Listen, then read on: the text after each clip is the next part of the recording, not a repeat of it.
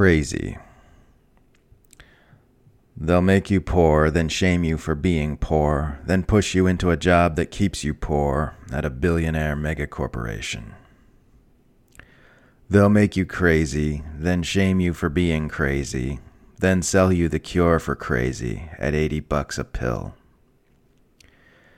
You're a failure if you can't make ends meet on impossible wages at an impossible cost of living, with a worthless degree you will never pay off no matter how hard you work, while advertisers blare at you about your insufficiencies, while the newsman tells you war is normal, while Hollywood tells you the system is working perfectly, while armed police guard grocery store dumpsters full of food from the hungry, while executives go on $5 billion space rides for fun, while you live surrounded by screens that tell you you are crazy if you think any of this is not sane. Take oligarchizak for your depression. Take plutocrazepam for your anxiety. Just $90 a pill.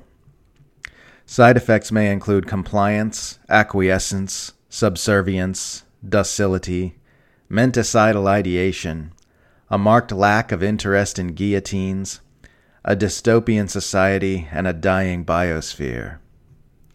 And the pundit says, a new study by a Raytheon-funded think tank says war is good for the environment.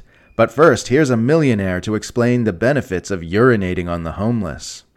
And Hollywood says, here's a movie about well-dressed, attractive people with nice houses engaging in amusing antics you're too poor and stressed out to experience yourself.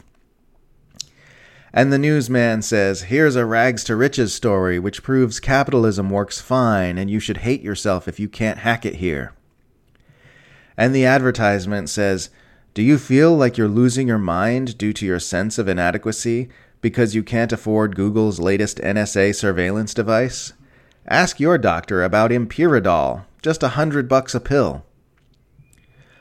They lock us in a room and fill the room with water, and then shame us for drowning, and then charge us for tiny gasps of air from a hose that leads to an ecosystem that they are destroying as quickly as they can.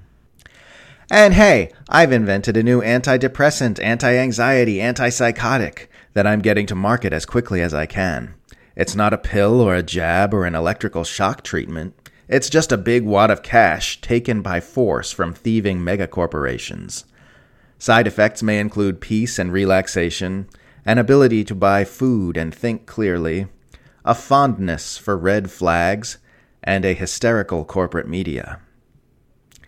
And hey, I think we might just make it, past the veil of madness and cutthroat cruelty. And hey, I think there's something deep within us, as yet untapped and as yet unrealized. And hey, I think an earthquake's coming that just might topple the towers of madness once and for all.